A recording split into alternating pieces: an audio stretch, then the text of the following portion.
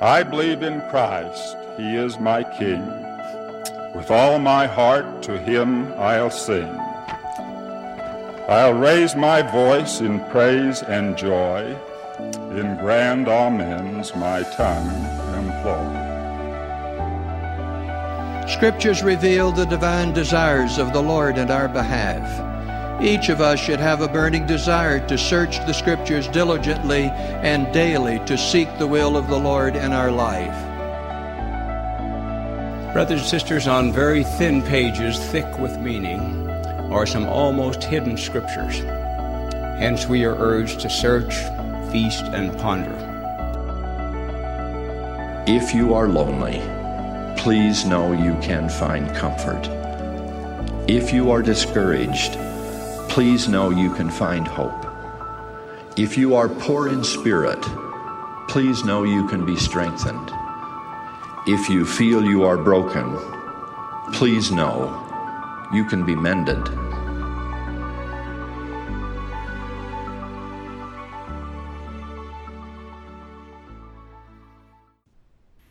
Welcome to Go and Do.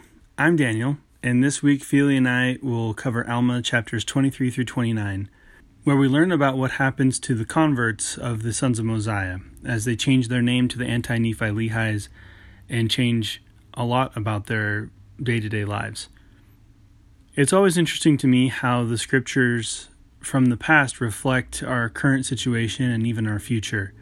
And in this section especially, I think we see a lot of things that are applicable to our day. We hope you enjoy it. It seems like there is a lot of stuff in this lesson that seemed like it would be applicable to our world today, that maybe not in the same way as it was to them, but that there was a lot of symbolism. At the beginning, just the intro where it starts, do you sometimes wonder whether people can really change? Maybe you worry about whether you can overcome poor choices you've made or bad habits you've developed, or you may just have similar worries about loved ones. So that really stuck out to me, because this whole lesson is kind of going to be about the mighty change in the Lamanite people. And they change their ways and they're converted, and then they change some of their traditions and habits, and so much so that then they're like in Alma 27:27, where it says that they never did fall away. They were so converted.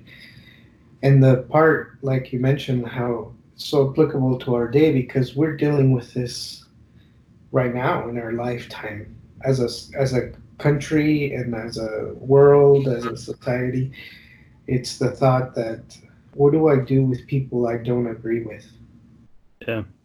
Do I cast them off? In this sense, in the scripture sense, they were talking about war and killing each other and continuously having conflict. In our lifetime, maybe it doesn't get to that, but it gets to, do we block them? Do we insult them? Do we talk down to them? Do we assume that they're less intelligent or not as patriotic as us, or whatever?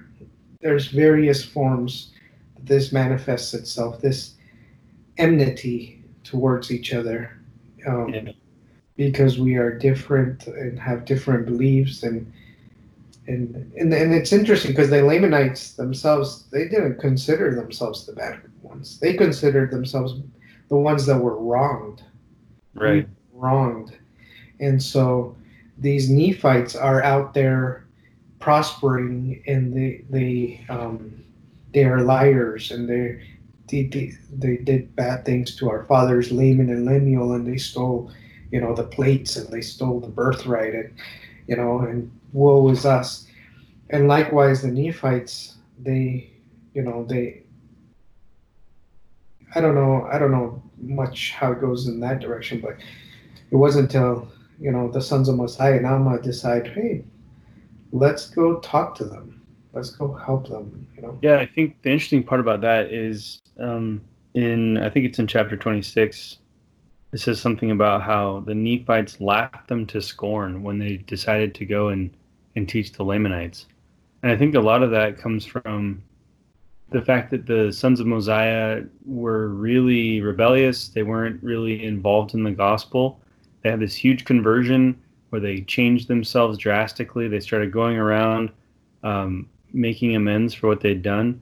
And then their first mission out was, let's go for the big one, Let's go directly to the Lamanites. And I think people were like, all right, listen, we've been in the gospel all this time. We know how bad the Lamanites are, and you think you're just going to make some changes in your life and say sorry and then go out and convert the worst of the worst? These people who are, I said, a hardened and ferocious people, you think that just really fast you're suddenly going to become the saviors of this entire people? And they probably got a little bit of internal criticism from fellow members, saying, look, you have good intentions. I think you guys are great. You've really made some changes in your life, but this is going to be a big challenge. You can't directly go to the Lamanites. And that whole chapter where Ammon is basically celebrating their successes, not, and he even says, I boast not of myself, but I glory in my God. Kind of saying, we set out for this astronomical goal, and we were able to achieve a lot of great things. And it wasn't because of us. We always kept our focus in, this is because of God. This is because of the Spirit working in people.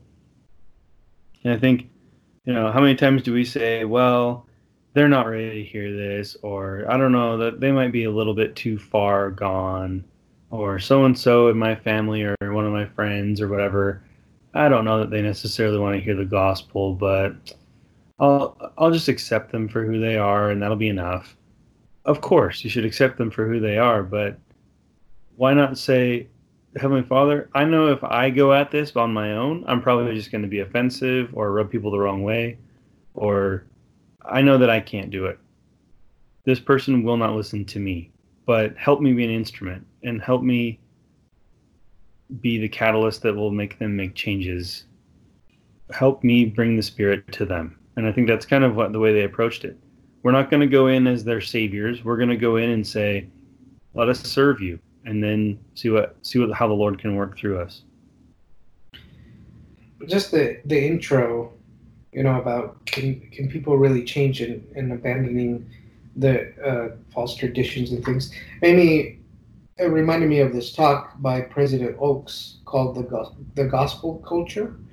I think he gave it in conference, but it's the same edition, but it's in the March 2012 enzyme. And it's a little bit long, this part I want to read, but I think it's really worth it. It says, a distinctive way of life. As a way to help us keep the commandments of God, members of the Church of Jesus Christ of Latter-day Saints have what we call a gospel culture. It is a distinctive way of life, a set of values and expectations and practices common to all members. This gospel culture comes from the plan of salvation, the commandments of God, and the teachings of living prophets. It guides us in a way we raise our families and live our individual lives. The principles stated in the proclamation of the family are a beautiful expression of this gospel culture. To help its members all over the world, the church teaches us to give up any personal or family traditions or practices that are contrary to the teachings of the Church of Jesus Christ and to his gospel culture.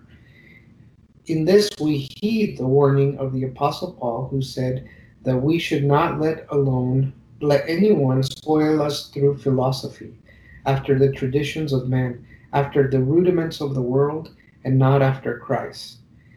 When it comes to giving up false traditions and cultures, we praise our younger people for the flexibility and progress, and we appeal to our older members to put away traditions and cultural and tribal practices that lead them away from the path of growth and progress. We ask all to climb to the higher ground of the gospel culture, to practice the traditions that are rooted in the restored gospel of Jesus Christ. I mean, he's very blunt, and it is very applicable to our day.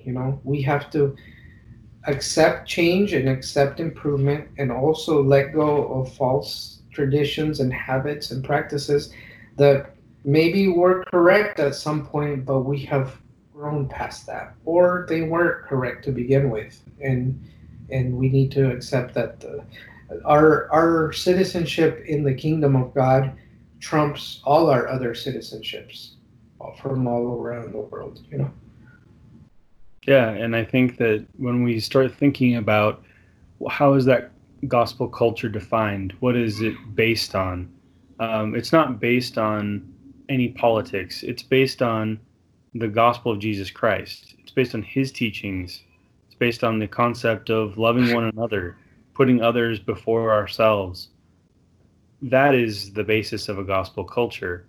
And I think that a lot of times we want to tie it to other things, because tying other things to gospel culture elevates those other things to a higher status. But we got to be careful about that, because then we start attributing gospel characteristics to worldly things, or we start attributing scriptural characteristics to man-written things, and we need to be careful. We need to make sure that culture remains what God wanted it to be in the beginning, and we don't start adding things or changing it to fit what we want it to be. Right off the bat, at the beginning, the king of the Lamanites. It's interesting. It never gives us his name, really, huh? Yeah. Lamoni, but we don't know the big king. He sends this proclamation throughout the land, and in chapter 23, verse 3, it said, and thus they might go forth to preach the word according to the desires of the king. For the king had been converted unto the Lord, and all his household. Therefore he sent this proclamation throughout the land unto the people, that the word of God might have no obstruction, but it might go forth throughout the land, and that his people might be convinced concerning the wicked traditions of their fathers, and that they might be convinced that they were all brethren, that they ought not to murder, nor to plunder, nor to steal, nor to commit adultery, nor to commit any manner of wickedness. And I really like this, because he's definitely using his influence, but he's not forcing people. He's letting them know, hey, I don't want you to harass these missionaries. You can't throw them in jail. You can't mistreat them. And I encourage you to listen to their message. But furthermore, we as a people, we should stop killing and thinking all these things, and changing these habits. Because I think it kind of shows a really good balance between him using his station and his ability to influence, but also not doing what he did before, where he meets his son and he's like, "Hey, you didn't show up to dinner. I'm gonna kill you." What are you doing with this Nephite, this liar? You can definitely tell he's been tempered and has had a change of heart. Which I think leads to them being even more successful. Yeah, definitely. Well, as they go and they're starting to convert all of these groups of people, it talks about all the different lands that they go, and they convert these entire cities, and I thought it was interesting that they get to the point where they no longer want to be called Lamanites. And I think that that's because they themselves are changing as a people. Their culture is changing, and they're looking at what they used to be, and they kind of want a rebirth as a people. We want to be renamed. We want to have a new name, and they choose their name to be the Anti-Nephi Lehis. And it's interesting because they are paying homage to a family and to their forefather that is to bring in Nephi instead of Lamanite, instead of Laman, right? Was interesting. And also that it just kind of symbolizes what we're about as a different thing now. We're an industrious people. We're relying on open correspondence with the Nephites. It says they start to interact with them a lot more. And I think that that's really we're changing. We're different now, starting with the name and then going on to a lot of other behaviors that I think when you see people who truly are converted to the gospel, whether they were born into the church or born outside the church, when they become converted to the gospel and you start to see them really taking hold of that, they change a lot. And it should be that way. You know, what are your priorities now? What are the things that you consider to be most important in your life? It might not be it shouldn't be what it was before. Well, we've gone through something kind of similar, with the prophet reiterating the actual name of the church and Definitely. how we should call ourselves, that it draws our attention. And I don't think any of us thought, I purposely want to hide the name of Jesus Christ and glorify Mormon more. But that's kind of like a side effect of not using the name correctly and how we're viewed by others. But I think the shift was, how do we make Christ more center stage? How do we let everyone know without a doubt what we believe in and whom we follow, and avoid any confusion? Even though Mormon is an awesome person, to model your life after Mormon, you wouldn't go wrong, right? He's a great prophet and individual. But it's like that's still one step of separation from the actual source. And the actual source is Christ. Not only that, but as great as Mormon was, he was a mortal man, and he probably had flaws, and to elevate him to this status that we're calling ourselves that all the time, it's kind of what you're seeing with a lot of these changes happening in renaming of historical monuments or of things, where it's like we're noticing that this person had another side to them, and who does not have a dark side to them, right? Who doesn't have something that they did in their life that is maybe not so great? The only person would be Jesus Christ. And so if we don't want to be in a situation where, we got to be careful about renaming our church, let's name it after Christ. Let's highlight the fact that our church is the church of Jesus Christ. It's not any mortal human being that is subject to sin, right? Jesus Christ was the perfect example. And so when you look at that and you say, who's our church named after? What is our doctrine based on? I think it's also tempting for people to think, well, for 40 some odd years, we've been doing it this way. So you're saying all those people were wrong? You're saying we had 17 prophets before and they didn't catch this or didn't, and it's like, what we need to understand is that continuous revelation gives us specific information for our time. And maybe it wasn't that big a deal to not differentiate back then, but it is now. And that's what we've been tasked with. And it may seem simple, meaning it reminds me of that scripture of in 2 Nephi where he's talking about the fire and serpents, and he says, because of the easiness of the way, there were many who didn't look and perished. And this is kind of our fiery serpent moment, where because the easiness of the way, because you think, the name won't matter. No, I'm just going to say whatever I say. I'm going to call things home teaching. I'm not going to call them ministering. I'm going to do this. And it's like, well, go ahead and don't look. And because it appears so easy and inconsequential to you, you will miss the big picture. You will miss the miracle behind it. And I think we have a tendency to do that. And that's why the scriptures are written for us. And they seem like the same themes over and over and over again. And the Lord, he reminds us so many times of these principles that, for him, there isn't a commandment that is inconsequential. And if it's easy, then there should be even more desire for us to just do it and do it right. Because out of the hard ones, maybe those I can, but the easy ones, you got me. I got you. I can do that. Yeah. We kind of tend to think, it's too easy, And it kind of reminds you of Naaman, the general, the Syrian general that goes to is it Elijah to be cleansed of leprosy.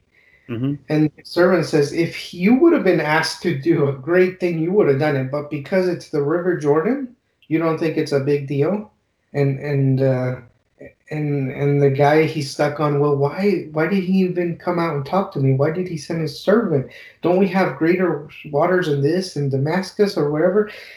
And we live in that same world. We have people nowadays that take instructions or guidelines and decide that's too simple, or that doesn't fit with the way I think, or I don't think that will be effective. Therefore, I'm going to disregard it. I don't think I think it's stupid. I think it's silly. And then instead of just not being compliant, most people start becoming toxic about it. And it's like, well, is it really that simple? Can you just do this? And I think that's where that scripture, when they're learned, they think they're wise, right? It's like you think you know better. And so you're like, well, I know what they're trying to get at by calling it ministering instead of home teaching, but I've been calling it home teaching my entire life. And if I slip up, so be it. And I've been calling myself Mormon, and I've been talking about Mormon things for so long.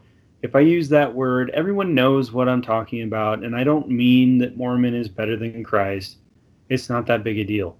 But this isn't the first time the name of the church has been an issue. When Joseph Smith first restored the church, and they were like, what should we call this thing, And they went and asked the Lord, what should we call this church? And he's like, you're going to name it after Jesus Christ, because it's his church, and we want everyone to know that. And I think it was really clear back then. And over time, it kind of became not as much of a priority for people to remind each other of that. And we had other things we were focusing on. Especially, I remember when I was really little, Ezra Taft Benson was bringing up the Book of Mormon all the time. It was the Book of Mormon, the Book of Mormon. And I think that in many ways, that's when it really solidified in popular culture that we were the Mormons, right? Mm-hmm. And we embraced that because it was like, yes, that's what separates us from the rest, right? That book is what is a very clear differentiator between us and all the other Christian churches out there. And so it was good to do that for a while. And then it was like, okay, now that everyone knows who we are and what we're about, let's reiterate exactly where we come from and what we're founded on. And I think that was really important that President Nelson remind us, Mormon's great and everything, but we need to reiterate that we are the Church of Jesus Christ. So we're going to stop using that word so much, and we're going to change domain names, and we're going to change it from LDS.org to churchofjesuschrist.org, because that matters. A name matters a lot. It's funny because, there's that change, there's the mission age, there's ministering, they did a couple things with Area 70s. There's all of these changes, and this right here, the Come Follow Me curriculum, the changing of the standard block from 3 hours to 2, there's been a lot of changes as far as meetings and different instructions on how to encourage meetings, not just to take over the Sunday schedule for leaders as well. Yep. All of these things happen, and then God, knowing that we were going to be in the situation that we're now with this COVID virus, with this kind of a racial divide that's kind of going on, with this onslaught of opinions and misinformation and battling of news. It's almost like an information war for political posturing and things like that. The Lord, knowing those things are going to happen, and who knows what else is going to come from this, he decided to tell his prophet, hey, help them understand that this is my church. Help them understand that they need to treat each other good and look after each other, not just report numbers. Yep. Okay?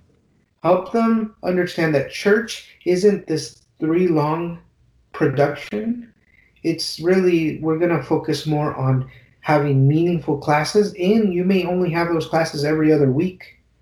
1 week priesthood, 1 week Sunday school, 1 week Relief Society, 1 week Sunday school, right? And let's give our young people a better program that focuses on them driving goals, setting objectives, and trying to become well-rounded spiritually, physically, socially, and mentally, and then put them more in leadership roles. That he asks us to do, and then these things happen. So it's not a coincidence, There's a simplification, reduce and simplify has always been the motto recently as well. And I think it was a clarification. Let's remove this debate from it, right? There's going to be a lot of things that are going to get complicated really fast. Let's make sure this is clear and direct who we are and what we stand for. That way, when other things come up, that's never in question. Well, whose church is this? Or what is the point of this? Or what are we doing? Let's make that very clear right now so that when things get a lot more complicated socially, that's never in question, right? Let's make sure that we're clear on that. I was going to share the scripture in chapter 23, verse 6. Well, verse 5. We can start with verse 5. And thousands were brought to the knowledge of the Lord. Yea, thousands were brought to believe in the traditions of the Nephites. And they were taught the records and prophecies, which were handed down even to the present time. And as sure as the Lord liveth, so sure as many as believed, and as many as were brought to the knowledge of the truth, through the preachings of Ammon and his brethren, according to the spirit of revelation and prophecy and the power of God, working miracles in them. Yea, as many of the Lamanites as believed in their preachings, and were converted unto the Lord, never did fall away. And there's a couple absolutes in the Book of Mormon. There's a couple when, Mormon's talking about Captain Moroni. If every man had been and could be like Captain Moroni, the very powers of hell would be shaken forever. And then it kind of says, and he was like Ammon and the sons of Mosiah. So it wasn't just Captain Moroni. And then what do we know about Ammon and the sons of Mosiah and Alma the Younger? They were at one point called the vilest of sinners, right? So it's not you have to have this perfect record. It's you have to be able to allow the gospel of Jesus Christ to change your life, Well, and think of these people, the Anti-Nephi Lehi. They were also a murderous and sinful people. And when they started to realize what life was really about and what the Savior had done or would do for them, the changes they made were so drastic. I mean, we're talking societal shift in the biggest forms. Entire cities, entire kingdoms basically saying, we're not doing this anymore. We're going to change the way that we act. We're going to change our very livelihoods. And then the whole putting down of weapons.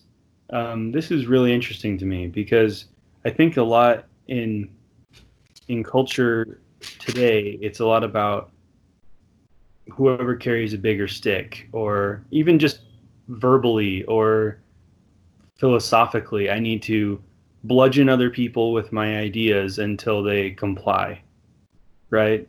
I just have to beat people down with bigger points and more data and that article. And if I just put a stream of articles supporting my thing, then people will believe me, right? And I think that this is Heavenly Father kind of showing us through this example that sometimes that's not the best way to go about things. Overpowering others with thoughts or even physically, whatever it may be, isn't always the best answer. And he points out several times that they put down their weapons, they decided to bury them so that they would stay pure, so they would not even have the opportunity to take them up again, right? We're committing wholeheartedly to burying this stuff, and we're not going to act that way. We've had enough. We've been this way for so long. and we've seen the tragedies it has caused in our lives and in the lives of our people. We're going to put this stuff away forever. And so when they do that, they become immediately very weak, right? To protect themselves. And when they're attacked by the Lamanites, he points out a couple of times in here that over 1,000 people were slain because they wouldn't fight back. But he points out these people they're going to be okay. In the long run, they're going to be accepted into the kingdom of their Father because they stuck to their standards and they didn't change.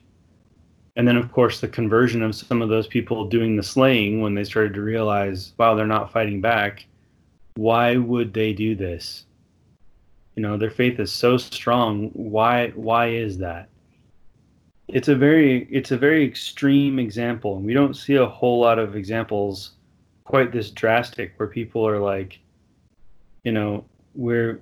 especially later on in the Book of Mormon, even when we have these wars, and it's like, we have to take up arms against them because it's the only way. In this situation, they've said, we have to not do that. We have to not be participants in this anymore. Even later, they'll get to, they'll kind of get their little city state amongst the Nephites, and they'll continue to prosper, and they'll get along great, and then the Nephites are in trouble. And then they'll even say, what, maybe this is a different situation. But then Helaman says, no, it's better not. Let's gather the younglings, that haven't made the promise. Let's send them out. And you get the miraculous story. And part of that miracle wasn't probably because they were exceptional fighters, which they probably were. But it was probably because their parents were true to their covenants. And so the Lord was able to bless them, I really like in verse 7, 8, and 9 of 24, when the king, he talks about, so many times he says, I thank my God that my beloved people, that our great God has in his goodness sent our brethren, the Nephites, sent Ammon and them. And 8, I thank my great God that he has given us a portion of his spirit to soften our hearts. And he has opened a correspondence with our brethren, the Nephites. And 9, I thank my God that by opening this correspondence we have been convinced of our sins and our many murders which we have committed. 10, I thank my God, yea, my great God, that he has granted unto us that we might repent of these things, and all that he hath forgiven us of those our many sins and murders which we have committed, and taken away the guilt from our hearts through the merits of his Son. They just received forgiveness for all of this, right? Yeah. And he's showing so much gratitude. And he's like, why would we keep these weapons that we used to sin available to continue, even out of temptation, to do it again? It's like if an alcoholic finally gets clean and goes through the repentance process and is like, I'm free from that vice, but I keep a little bit of liquor in the cabinet. I don't touch it. It's there, but I know better now. It's going to tempt you. It's like, why would you do that? Why would you keep that around? If you have a pornography addiction, why would you keep a computer where that's not visible to other people in your family? It's a temptation. It's a threat in your own home, right? And it's them saying, we're going to eliminate this as even a possibility because we are so grateful for the forgiveness we've been given that we have to preserve this. We can't allow ourselves to go back into that. They probably knew it's going to be a temptation at some point, judging by the previous chapters where it talks about how, the Lamanites would go and attack people at random sometimes to steal from them or to whatever. They probably knew this is probably going to come up again, and we got to make sure that we don't get caught up in this kind of sin again. They understood their culture, that they just came from. They didn't do this ignorantly. Oh, there's no bad repercussions that are happening. I think they knew full well that, in verse 16 he says, and now, my brethren, if our brethren seek to destroy us, behold, we will hide away our swords. Yea, we will bury them deep in the earth, that they may keep that they may be kept bright as a testimony that we have never used them at that last day. And if our brethren destroy us, behold, we shall go to our God and shall be saved. And they knew full well that, we're going to do the best we can. We're going to get rid of these swords. We're going to make this covenant. And if they kill us, it's okay, because we'll be clean and spotless. We have kept this promise, And to a lot of them, that did happen. It kind of reminds me of when Alma the Elder and the people of King Limhai, I want to say, they both need to get back to Zarahemla. And Alma, he has kind of a better time, and the people that are left there with King Noah, they kind of have to go through war. But they both go through different challenges, You could look at those scenarios of being delivered and say, well, the Lord didn't send a Cadillac and a paved road and a jet plane with caviar in it to take them to their... No, they had to struggle. It was not easy. And if they would have stopped and given up at any point, it would have been a failure.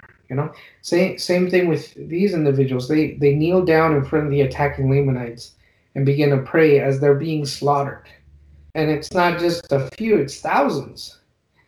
And at some point, if someone, a third-party person, may be looking at this and say, this is a total failure. This didn't work. Their God didn't save them. Half of them died, or however many, right? And I think we have that temptation within us. We think that if we're doing the right thing, we shouldn't be scuffed. We shouldn't be injured. And God is merciful where he will correct all these things. But it doesn't mean that the path is going to be easy. No one gets out of here without any bruises or scars. You know what I mean? But we have to show our determination.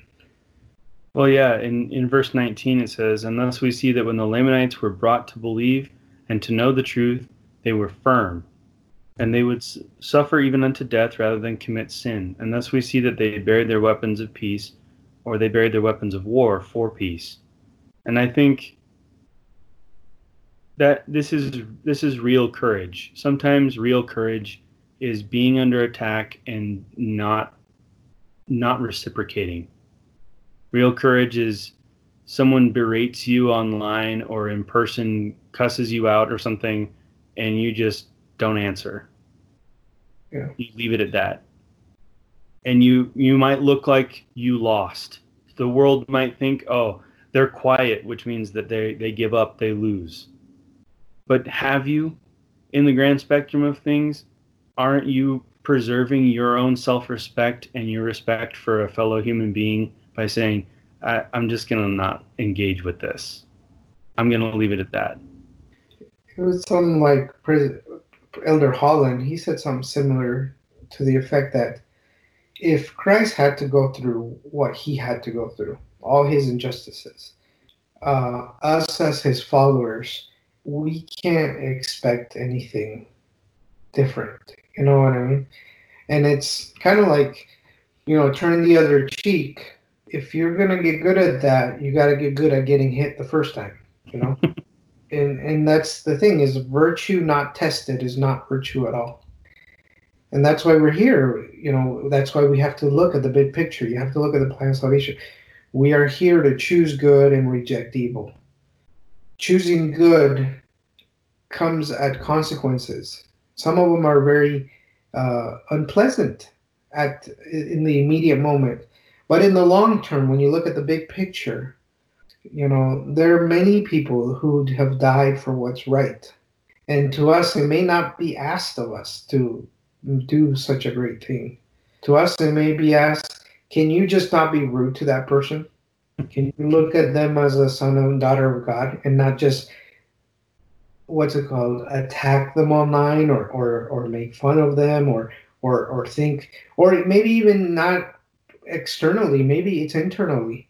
We right now we're in such a combative culture where, and this happens to me, I get tempted to think, oh, that person, they're so out there, they don't know what they're talking about. and I almost like lower them in like, this person is just not worth, they're like almost like a subhuman or something. You treat people, and you start classifying people. Oh, this person's that kind of person. Oh, or this person's that kind of political person. Oh, they don't know, they don't appreciate my beliefs in this aspect, or they, and before you know it, you start dehumanizing individuals, and most of it is done internally in your mind and online. It's become a big escape for people to not realize, is this how Christ would like for you to think about others? And is this how Christ would like for you to comment or chat or post about others? Is that really, are your actions showing that you have charity, the pure love of Christ towards everyone? Are you exemplifying the scripture of love thy neighbor as thyself? And then when he says, well, what about our enemies? Well, anyone can do your friends. The publicans, they love their friends. How do you think you're better than them? You have to be like the Good Samaritan. And there's many of these, and these are old-fashioned, but if we don't liken them to them, we miss the whole point of these scriptures. Well, yeah, and it's hard because sometimes those attacks feel very personal. They feel very targeted. They feel like they're putting into question, who you are at your core. And you feel like, oh, I can't just take that. I need to stand up for myself, right? And yeah, sometimes I think that's necessary to stand up for yourself and your beliefs and your standards. Other times I think it's like, am I actually going to make a change? Am I saying this out of love for them? Or am I saying this just to dig in deeper? Just to say, ha, I gotcha. Are you saying it because you think that this is an actual way to make change happen or to change minds and hearts? Or are you doing it because you just don't want to look like a loser? It's okay sometimes. I honestly, I picture myself in that gathering of people, Nephi-Lehi's, as you're starting to pray, and the Lamanites get there, and they just start killing people. And you're sitting there, and you kind of open your eyes, and you look around at each other, and you're like, what are we going to do? What do we do? They're not stopping. What do we do? Yeah. I mean, man, can you imagine? And then to see them stop and to see them look around and be like, whoa, they're not fighting back. And then how much stronger you feel, because you're like, we lost loved ones, friends, but our God has stopped them from killing us and is converting them in front of our eyes, right? You know how hard that would be? You kill my sister, and now we forgive you, and you join our tribe, and you know what I mean? Yeah. That would be unheard of in our current society, right? Like, that we can forgive people. There's a lot of things, and the internet has made it very public of people's past, what they say, how they've acted, and we almost like, as soon as a mistake has been made, that person to outer darkness forever. You're branded something you could never change. It's totally opposite to what the gospel of Christ is inviting all of us to do. And the funny thing is be careful of the beam in your eye and not the mote in your neighbor's eye, or the speck, or whatever, the beam in the, yeah, I'm trying to say. But because if we work out our salvation, if we understand why we need the Savior, we are going to be filled with this gratitude that the King of the Lamanites has. We're so grateful to be counted as part of his sheep and in his kingdom, that it's okay for us to forgive others for their mistakes. There's no judgment there. Yeah. They didn't sit there and say, okay, now that you've stopped killing us, we're going to throw the book at you. And we're going to lock you up and throw away the key. Because you did this horrible stuff. They're like, no, we did that stuff too. We know where you're coming from. We know what you're experiencing right now, this huge change and this realization that this is wrong. And even though you did this to us, because we're so grateful to just having been forgiven for these horrible things we've done, we can't judge you, and we have to forgive you the same way we were forgiven. I think when you start looking at other people as imperfect people trying their best, and you look at yourself as an imperfect person trying your best, and you really start to look at what your weaknesses and flaws are, it becomes a lot harder to judge people for their shortcomings. And you're much more willing to look at people and say, yeah, you know what, that guy rubs me the wrong way, or I don't necessarily agree with him or understand him, but he's doing his best. And I am too. And I would hope that he would have understanding of me. So, I don't know. This example to me, it's just so incredible to sit there and think of how many things happened so quickly, and all of it because the Spirit of the Lord worked in these people and worked to change their view of the world and on life. And that's not limited to them, you know. And that was, that was a big test for them, and it led to more conversions. It led to changing the heart.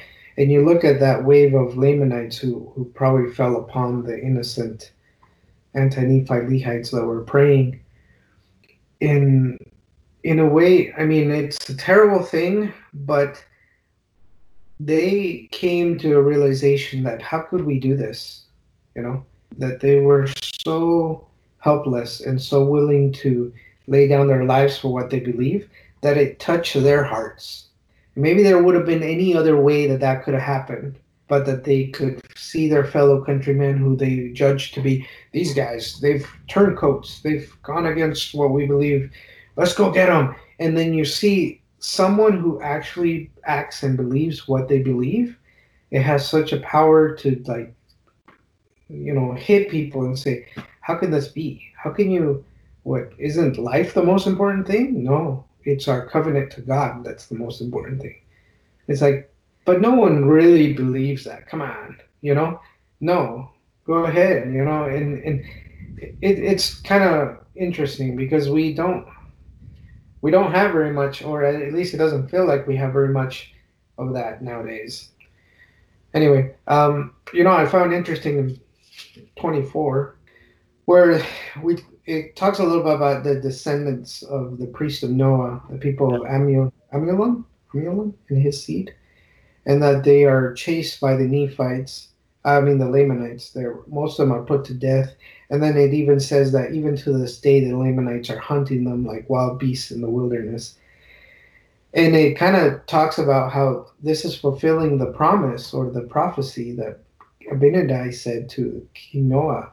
It says that you and your seed will suffer like I have, and will be driven about. I think it says 12, in verse 12, the priest of Noah, that their seed should cause many to be put to death in the like manner as he was, and that they should be scattered abroad and slain, even as a sheep having no shepherd is driven and slain by wild beasts.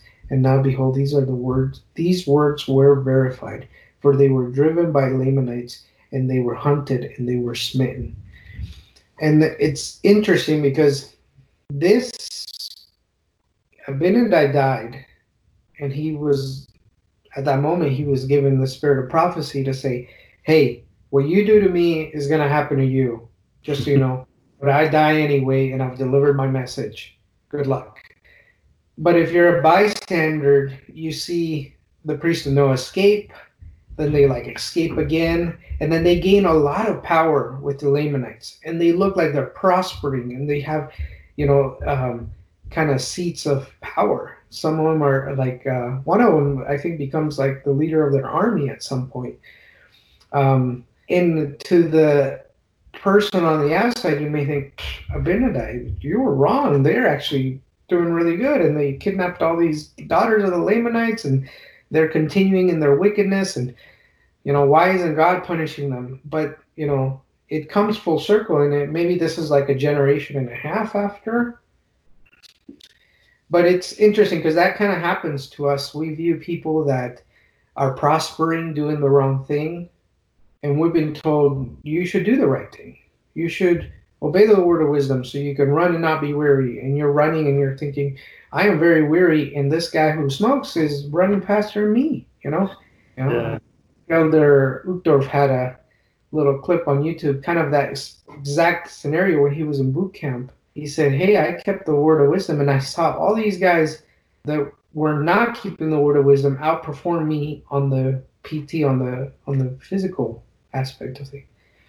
But it's not just like that. In time, the blessings come through, and one of the themes of the Book of Mormon is wickedness is never happiness. And you will see how there's almost like a false positive of people who prosper doing the wrong thing, but it doesn't last. And prosperity is subjective. To the Lamanites, prosperity was having power and being able to defeat our enemies. To the Nephites, prosperity was, do we have the gospel? How many people are joining the church? Are we living in peace? Sure, we get fine linens and silks and things, but that always leads to pride. Well, no, I think when they start to see the prosperity among not only the Nephites, but now the Lamanites and now the anti-Nephi Lehi's, that's when Ammon starts to, he has this whole chapter where he just kind of is showing gratitude. He's talking to his brethren and he's just like, can you believe what's been happening, what we've been able to accomplish? And I think verse 12 is one of my favorite scriptures of all time. And I remember on my mission, there was one area where we had a lot of success. And I can't remember if it was the assistants or the mission president himself that called us and was like, hey, we're going to have zone conference coming up. We want to know what's the secret to your success in that area, because we haven't had success in that area in a long time. So just kind of come prepared to share something. Like, what are you guys doing to light a fire over there? And I remember, like, the next day in my personal study coming across this scripture as if it was God reminding me, hey, Elder Jensen, you are nothing, right? In a way. Verse 12, yea, I know that I am nothing as to my strength, I am weak. Therefore I will not boast of myself, but I will boast of my God. For in his strength I can do all things, yea, behold, many mighty miracles have we wrought in this land, for which we will praise his name forever. And I think, because his brothers kind of call him out, and they're like, hey, aren't you getting kind of full of yourself here, talking about all these great things we've done? And he's like, no, understand, I'm not saying this because I think we're so great. I know, and he's not saying I'm nothing, like I'm worthless. He's saying it's not because of me. It's not because of us. We were just instruments in the Lord's hand. Our willingness to serve brought this to pass through the Spirit. And he's reminding everybody that through God we can do all things. We need to keep ourselves humble in that sense and not start going around saying, well, it's because of our righteousness and because we choose to do this and that we are such good people and we're such good whatever. He's saying, no, we're doing our best and the Lord is blessing us and blessing those around us. It's because of him. I think a lot of times, especially as members of the church, we like to say, well, we are happy because of who we are. And it's like, no, you're happy because God is blessing you. And if you're obedient, God will bless you. Well, I think we don't realize that, I don't know, maybe I fixate on these things way too much about how things really are, that they're difficult, that we can read the summary, we can read the summary of the events and these great things happen. But even they themselves, in chapter 26, verse 27, and he says, and now when our hearts were depressed and we were about to turn back, behold, the Lord comforted us. And he said, go amongst thy brethren, the Lamanites, and bear with patience thine afflictions, and I will give you success. And that is comforting, but it's also not comforting, because he's saying there's going to be some afflictions and you're going to have to be patient. And then in 29, halfway through 29, he says, and we have been cast out We were mocked, we were spit upon, and smote upon our cheeks, and we were stoned, and taken, and bound with strong cords, and cast into prison. And through the power and the wisdom of God we were delivered. And we suffered all manner of afflictions. And all this, and perhaps we might be the means to saving some soul. And we suppose that our joy would be full if perhaps we could be the means of saving some. And now behold, we look forward to seeing the fruits. And then he says, did we save just some? Nay, there were many, yea, and we can witness to their sincerity because of the love towards their brethren and towards us. For behold, they had rather sacrificed their lives than even to take the life of their enemy. And they had buried their weapons of war. And it kind of comes full circle. They get to see that you were the means of helping people come to Christ. And you're about to witness how strong that conviction was. So much that they're even willing to lay down their lives. But I think we forget to take some of these lessons to say, are we going to have moments in our lives where we're about to turn back? We're depressed. It's not working. It's not working with my job. Or it's not working at church. Or it's not working with my family. Or whatever, right? Do we take comfort in saying we're doing the right thing? We can continue down this path. And continuing down the path doesn't mean it all of a sudden it's a very beautiful path. It means you may be cast out. You may be mocked, spit upon, stoned. You look at the Lamanites, they were masters of bloodthirsty killing. They probably knew how to torture you, you know? This wasn't, like stumble across some angry teenagers at the park. No, these were some warriors. So when they say they suffered all manner of afflictions, and I think sometimes we expect our journeys or our righteous desires or what the Lord tells us to do to be a different path than this. But you look at the whole chapter and there's great things. They're happy. I think they would do it again in a heartbeat. But if you stop the journey and you get off the bus and you quit, basically, you may never get to that full circle moment where you see the blessings start coming through. When you see all the pains turn into happiness, And that's that whole part of never did fall away. That's imperative to really be able to experience the joy of all that can come from all those afflictions. You have to not fall away. You have to not quit. In the Sunday School Manual of Come Follow Me, it says that in Alma 23 through 29, those chapters that we cover this week, the word joy appears 24 times, making these chapters a good place to learn about how living the gospel and sharing it brings joy. And then there's a quote from President Nelson. He says, when the focus of our lives is on God's plan of salvation and Jesus Christ and his gospel, we can feel joy regardless of what is happening or not happening in our lives. Joy comes from and because of him. He is the source of all joy. It doesn't matter what's happening or not happening. It doesn't matter if there's a pandemic happening. It doesn't matter if there's social unrest that's happening. We can find joy in the gospel. We can understand that the bigger picture of the plan of salvation overarches everything. That there's a reason why all this is happening, right? And what's not happening. So you might sit there and say, well, I didn't get that promotion, or I'm having health problems and I can't do this anymore, or whatever it may be that's in your life that's being an affliction. If you focus only on that moment and in that affliction, yeah, you're gonna not feel so great, and you're gonna feel like I'm getting the short end of the stick in life.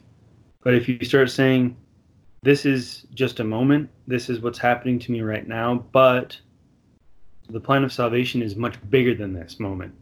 It's much bigger than this, and I have to keep my eye focused on the big picture, right? This moment might be absolutely miserable, but I will overcome it. I will overcome it. When the Anti-Nephi-Lehi's were watching their brethren be slaughtered, they had to have this idea that not be permanent. We will be okay. They will be saved in the end. He brought it up several times, and I think in a couple of the different chapters, saying that they have their salvation, right? That they were clean, they kept to their covenant, and it doesn't matter what happened to them. They will be fine. Because the plan of salvation is more powerful than any affliction you can be facing. The atonement makes up for all of that. We have to keep that in our minds. Yeah, I mean, what drove it home to me was at the end of chapter 26, verse 37, where he ends in saying, "My brethren, we see that God is mindful of every people, whatsoever land they may be in. Yea, he numbereth his people, and his bowels of mercy are over all the earth. And now this is my joy and my great thanksgiving." I really like that because he's kind of having a moment where he's saying, I have seen how much God loves the Lamanites.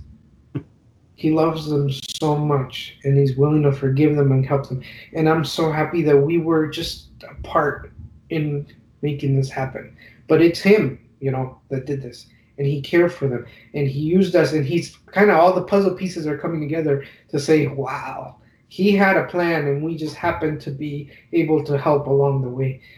And I think that's very good for us to remember that Jesus Christ, he is the leader of our church, but he's also the savior of the world. And he is mindful of every people, all of them. And he uses his children that know better and have prosperity and have better opportunities than others to help the ones that don't know better, that don't have those opportunities. And I know right now we are living in a time where everyone wants to, for reasonable reasons of COVID and stuff, wants to isolate and worry about our area and our country and stuff. But we have to always also think that we have been given much. We have been given the gospel and many blessings. And it is our responsibility to help those that don't have, because that's what discipleship is. How could we follow a master who spent his entire life helping others and going to the downtrodden, going to the ones that were labeled as sinners, as adulterers, as thieves, and spending time with them, comforting them, helping them. And the easy ones, if he wanted to gloat and receive glory, he could have gone to the publicans and the Sadducees and told them what they wanted to hear and help aggrandize them and make them feel good. But that's not what he was here for. He wasn't here to make things comfortable and to keep things the same. He came to make some drastic changes, to turn the other cheek, and by turning the other cheek, giving the biggest slap to society's face he could have, And I think if we are to say we are following this man, we're following Jesus Christ, we're following his teachings, we're going to be his disciples and spend our life trying to become like him, we cannot ignore the fact that there are people that need help. And if we have the means to help, we need to help. And that doesn't always need to be money. It could be time. It could be knowledge. It could be kindness. And it could be where if everybody else is piling on in one area to throw rocks at certain people, that we better not be in that crowd. We better watch ourselves and be mindful, because we take upon ourselves the name of Jesus Christ. And that is not a small thing. And that may be the greatest thing we have to answer for is, what did you do in my name? Chapter 29 is the famous declaration of Alma. It starts out, "Oh, that I were an angel and could have the wish of mine heart, that I might go forth and speak with the trump of God, with a voice to shake the earth and cry repentance unto every people." I think what he's expressing here is he's seeing the huge changes that have happened in the Lamanites. He's seeing the change that happened in himself and in the sons of Mosiah. And he's feeling his physical limitations. I can only talk to those I can see. I can only spread the message to those around me. and he understands the magnitude and importance of the message, and he's just kind of like, I wish I could just tell the whole world all at once this news.